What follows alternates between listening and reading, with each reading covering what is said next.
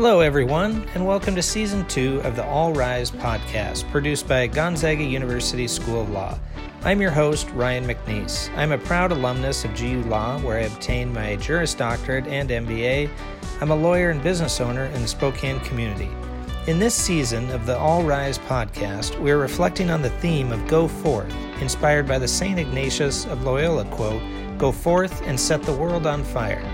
However, during the recording of many of these episodes, we weren't going very far physically because of safety measures in light of the COVID-19 pandemic. Regardless, we felt that now, more than ever, we needed to connect with our community. Many of these interviews were recorded using Zoom and similar technology, and we apologize for the audio quality.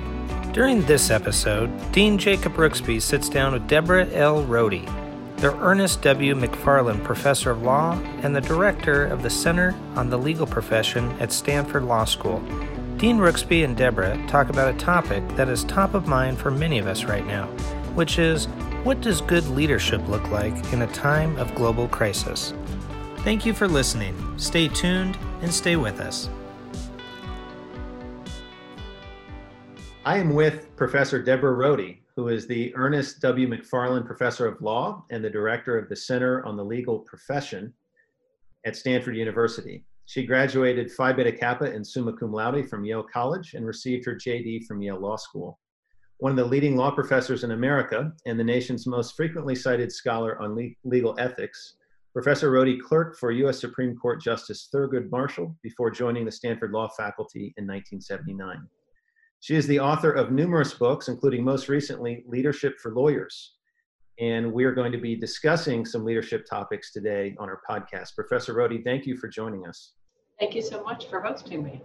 So we are living and working now in the time of the corona pandemic, the corona crisis. And I wanted to tap into your knowledge about leadership as it applies to this topic. And what do you see that the corona pandemic has taught us about the qualities of leadership that are most important in a crisis of this magnitude? Well, that's such an important question, and it's one that I hope more Americans will focus on when they cast their future votes for key leadership positions. So let me start with what the research shows about the most important characteristics in leaders generally, and then talk a little bit about which ones are really crucial in a crisis circumstance. The most important qualities cluster in 5 categories. First, their values: integrity, honesty, trust, and ethic of service. Then personal skills like self-awareness and self-control. Then their interpersonal skills: social awareness, empathy, persuasion, vision, such as forward-looking, inspirational, and then technical competence, such as knowledge and preparation and judgment. And in a crisis situation, some of these qualities are especially critical. First, competence. People desperately want leaders who are knowledgeable and who also know what they don't know and are willing to defer to those with the necessary expertise to make truly informed decisions. Values: honesty and integrity. People really want candor. They want transparency. They want to be able to trust what they hear from a leader and know that it's based on facts and evidence, not political expedients. They want leaders who are self-aware and able to put the public interest above their own.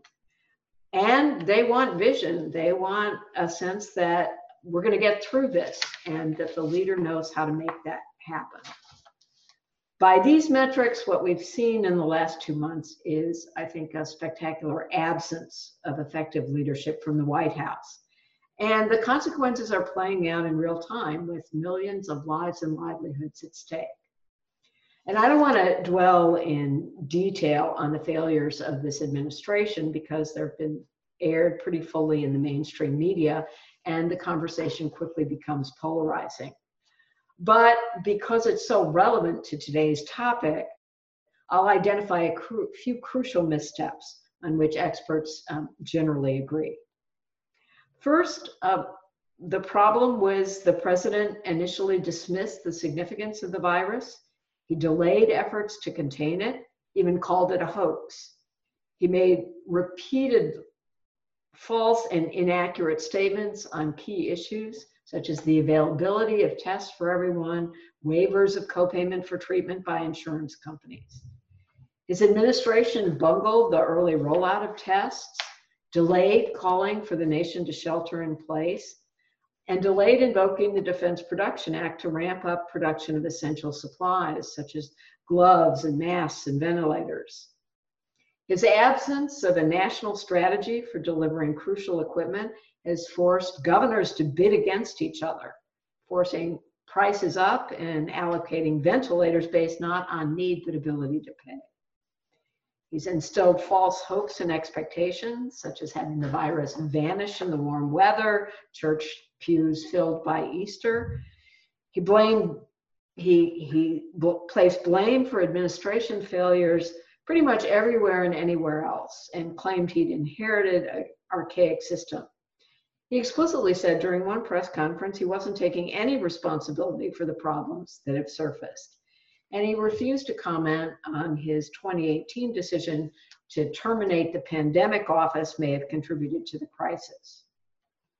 Instead, he's managed to make a lot of the conversation focus on him and what he described as his fantastic and phenomenal leadership. His press conferences during the heat of the crisis featured cabinet members thanking and commending him for his farsightedness. Vice President Pence and public health experts at these briefings seemed obligated to praise his vision and proactive strategies, while healthcare leaders in private were expressing just the opposite. At a time when desperate hospital workers were decrying the lack of medical equipment and ventilators, Trump was bragging about the number of viewers of his press conferences and repeatedly tweeting that he was a ratings hit. And on finding out that he was #1 on Facebook, he triumphantly announced that whatever it means, it represents something.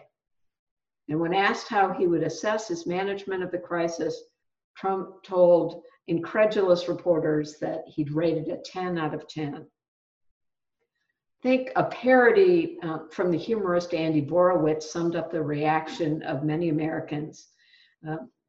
Borowitz pictured a press conference in which Dr. Anthony Fauci told Trump that he was a non-essential worker and should just go home.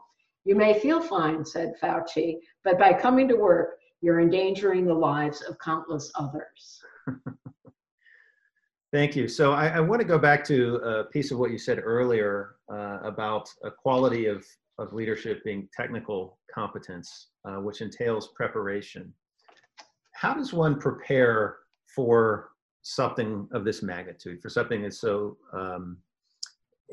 in some ways, unforeseen, although of course others did comment about this very thing potentially happening. I know Bill Gates and others have said that this type of global pandemic could really occur, and we needed to do more to prepare ourselves. But resources being limited and people's attention spans being what they are, how does a leader focus on this? And are you in any way surprised that it does not seem to have been something that at least our federal government was focused on?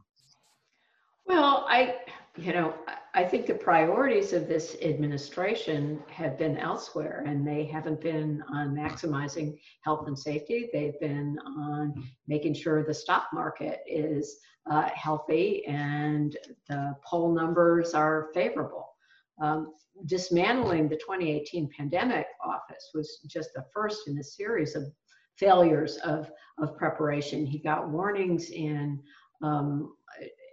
late January of the significance of this crisis. And if he'd assembled experts and actually listened to them at an earlier stage, we would have responded much more effectively to the crisis. So of course, no one could have anticipated this. But people, as I said earlier, who are in leadership positions need to know what they don't know, and they need to listen to others who are experts in the field and who did sound some very early warning signs and then sounded some at a point in which those threats were truly credible. So I don't want to make this a conversation about politics, but it's sometimes discussing leadership and you're talking about political leaders, it will be read that way. But I wanted to see if we could make a discussion or an analogy to George W. Bush. And obviously he was president when 9/11 occurred. Some could probably similarly argue that there was a lack of planning and technical competence and preparation, ignoring certain security reports that were given to him in the lead up to 9/11 about the activities of Osama bin Laden. But I think one thing that I recall, having lived through that experience, was that President Bush, in the immediate aftermath of unprecedented death and destruction, went to ground zero and stood on top of rubble and made people feel that he was in charge, that he was competent, and he was going to do something about it. We could have the discussion about whether what was done about it was the right thing, and I think that's a whole nother podcast. But from the standpoint of leadership, do you think that President Trump has something to learn from President Bush and how he reacted to the 9/11 crisis? Absolutely. And I agree with you completely. We can differ on whether the government's reaction was in all measures appropriate, but certainly he stepped up at a moment when the nation urgently needed to believe that we knew how to respond, and that enormous unprecedented act of terrorism wouldn't go without an effective response. And I don't think that people have that confidence, especially the people who are most knowledgeable about what's actually occurring on the front lines of this pandemic, that we're getting that kind of leadership right now. So let's talk about how other leaders in other nations have handled this crisis. Do you think that they have done a better job than the United States? Well, the jury is still out on a lot of questions about what's worked best, but there does seem to be a consensus that some countries, and in this country, some governors, have handled the crisis better than our national government. South Korea, it's often noted, got its first diagnosed case on the same day as the United States. It immediately began a massive program of testing and tracing those who were infected and quarantining those who were. And this managed to contain the spread. And now Korea has 300 times fewer deaths than the United States without even having had to impose a national lockdown. Taiwan officials realized immediately what the needs would be for masks and essential equipment in this emergency. They exponentially increased production, they banned exports, and they accumulated enough of a stockpile that they can now share some of these essential goods with the world. In the United States, we see some state governors who are earning widespread praise for their candor, their transparency, and their empathy. Beshear in Kentucky, Cuomo in New York, Newsom in California have been singled out, partly because they've all been holding daily briefings in which they share candidly what they know, explain their policies, and inspire some public trust and confidence.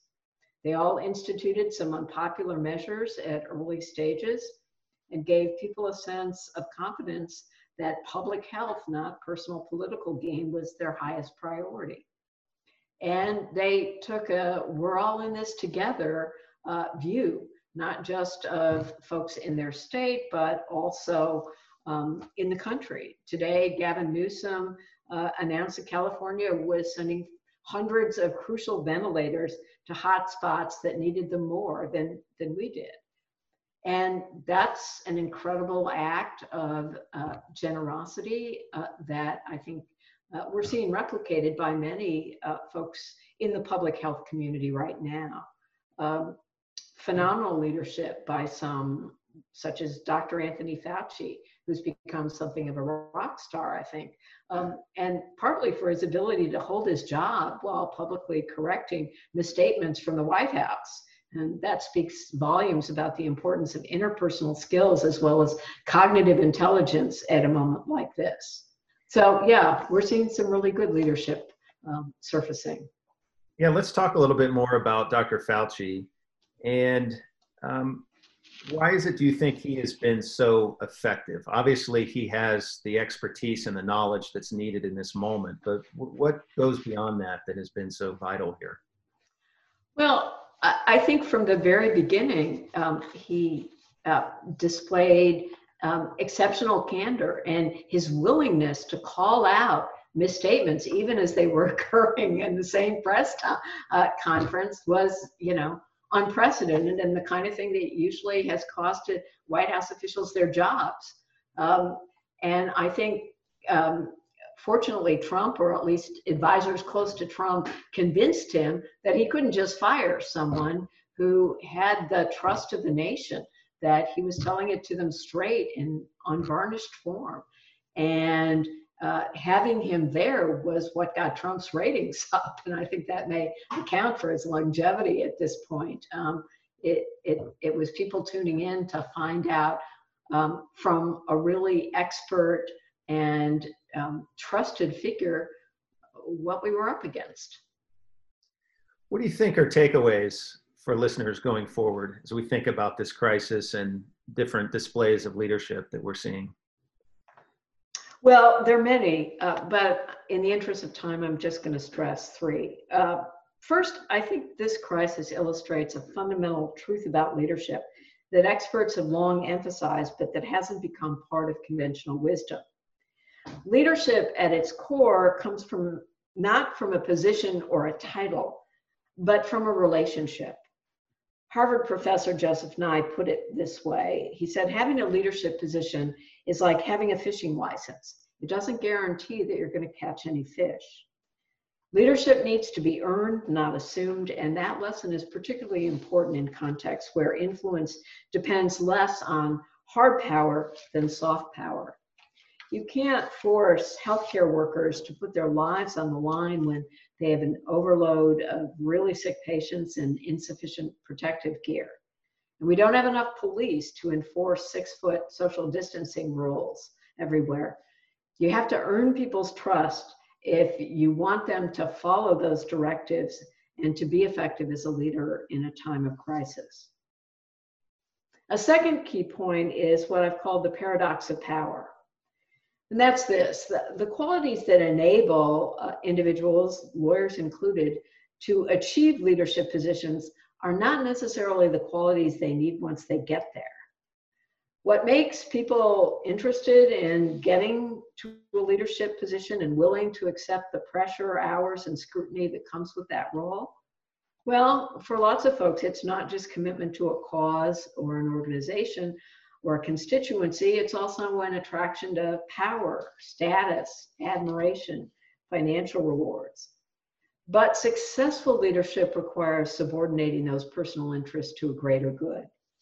Individuals get to top positions because of their high needs for personal achievement.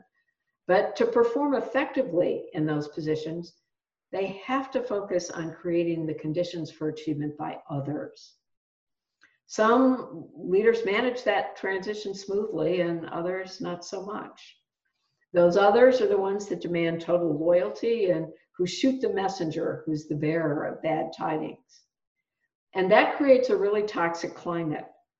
All leaders need constructive criticism, and being willing to seek it and act on it is really the mark of a great leader. And finally, I think the crisis holds lessons for followers as well as leaders. Our capacity to get through this with the least risk to health and livelihood depends on the actions of millions of individuals who aren't going to get much public credit because they're not in high visibility leadership positions. I'm thinking of followers on the front lines who are making it possible for us all to treat the sick, provide for the financial needs of others, and to reach out to help those who are most in need. And our capacity to respond effectively to such crises in the future depends on voters who are willing to think more deeply about what qualities are important in elected leaders. I just finished a book on character. It has a chapter on politics, and one of the striking statistics it notes is that 95% of Americans say character is important in a president. But what the research shows is they generally don't vote that way. Most believe that policy is more crucial. In the last election, we saw that playing out. 2/3 of Americans didn't think Donald Trump was trustworthy. Only about a quarter thought he had the right temperament to be president. And Trump's an extreme but not isolated case. Since the 1950s, researchers have found that it's more common for winning candidates to be evaluated lower on honesty and integrity than their opponents. We're often disappointed by the results. But it's frequently said that people get the politicians they deserve. And if we want to be led by leaders whose values and competence we trust, we need to register those priorities on our ballots. Thank you. I want to go back to something that you said in terms of leadership being about relationships. And I think it's safe to say that organizations of all sizes have really been affected by this crisis. And we have moved from an in-person environment to a virtual environment. How do leaders of organizations build and maintain relationships despite that challenge? Well, I think we're all discovering new skills and the capacities of technology that many of us had only partially realized before. So we're discovering what kinds of personal relationships you can cultivate on the screen. My dean joked that she was learning how to ask for money by Zoom, and I assume you're learning some of the same skills. My husband, who is a public interest lawyer, who used to fly a lot and commuted 2 hours each day to work, is now learning that he could accomplish some of what he was doing in person over this by screen and keep the carbon footprint smaller as a consequence. So when we come out of this, I think there will be some really valuable lessons that we've learned about the capacities and the limitations of technology. And I think we'll all be a lot more grateful for the ways that we've learned to keep up social connections over a distance. At any rate, that's my hope, and I'm relentlessly optimistic that there's going to be some happy lessons to be learned from this crisis. Well, thank you, as are we. And it's been a pleasure to speak with you, Deborah Rhode. Thank you for making time. Thank you so much for hosting me. This episode of the All Rise podcast was produced by Gonzaga University School of Law, with assistance from our colleagues at Gonzaga Instructional Development and Design. A special thanks goes to our alumni and donors who continue to support our mission of providing an excellent legal education informed by our humanistic, Jesuit, and Catholic traditions and values. Did you enjoy this episode? Let us know. Give us a shout out on LinkedIn, Twitter, Facebook, or Instagram. You know the drill. Or you can learn more about this podcast and us at law.gonzaga.edu. Thanks for listening, and go Zags!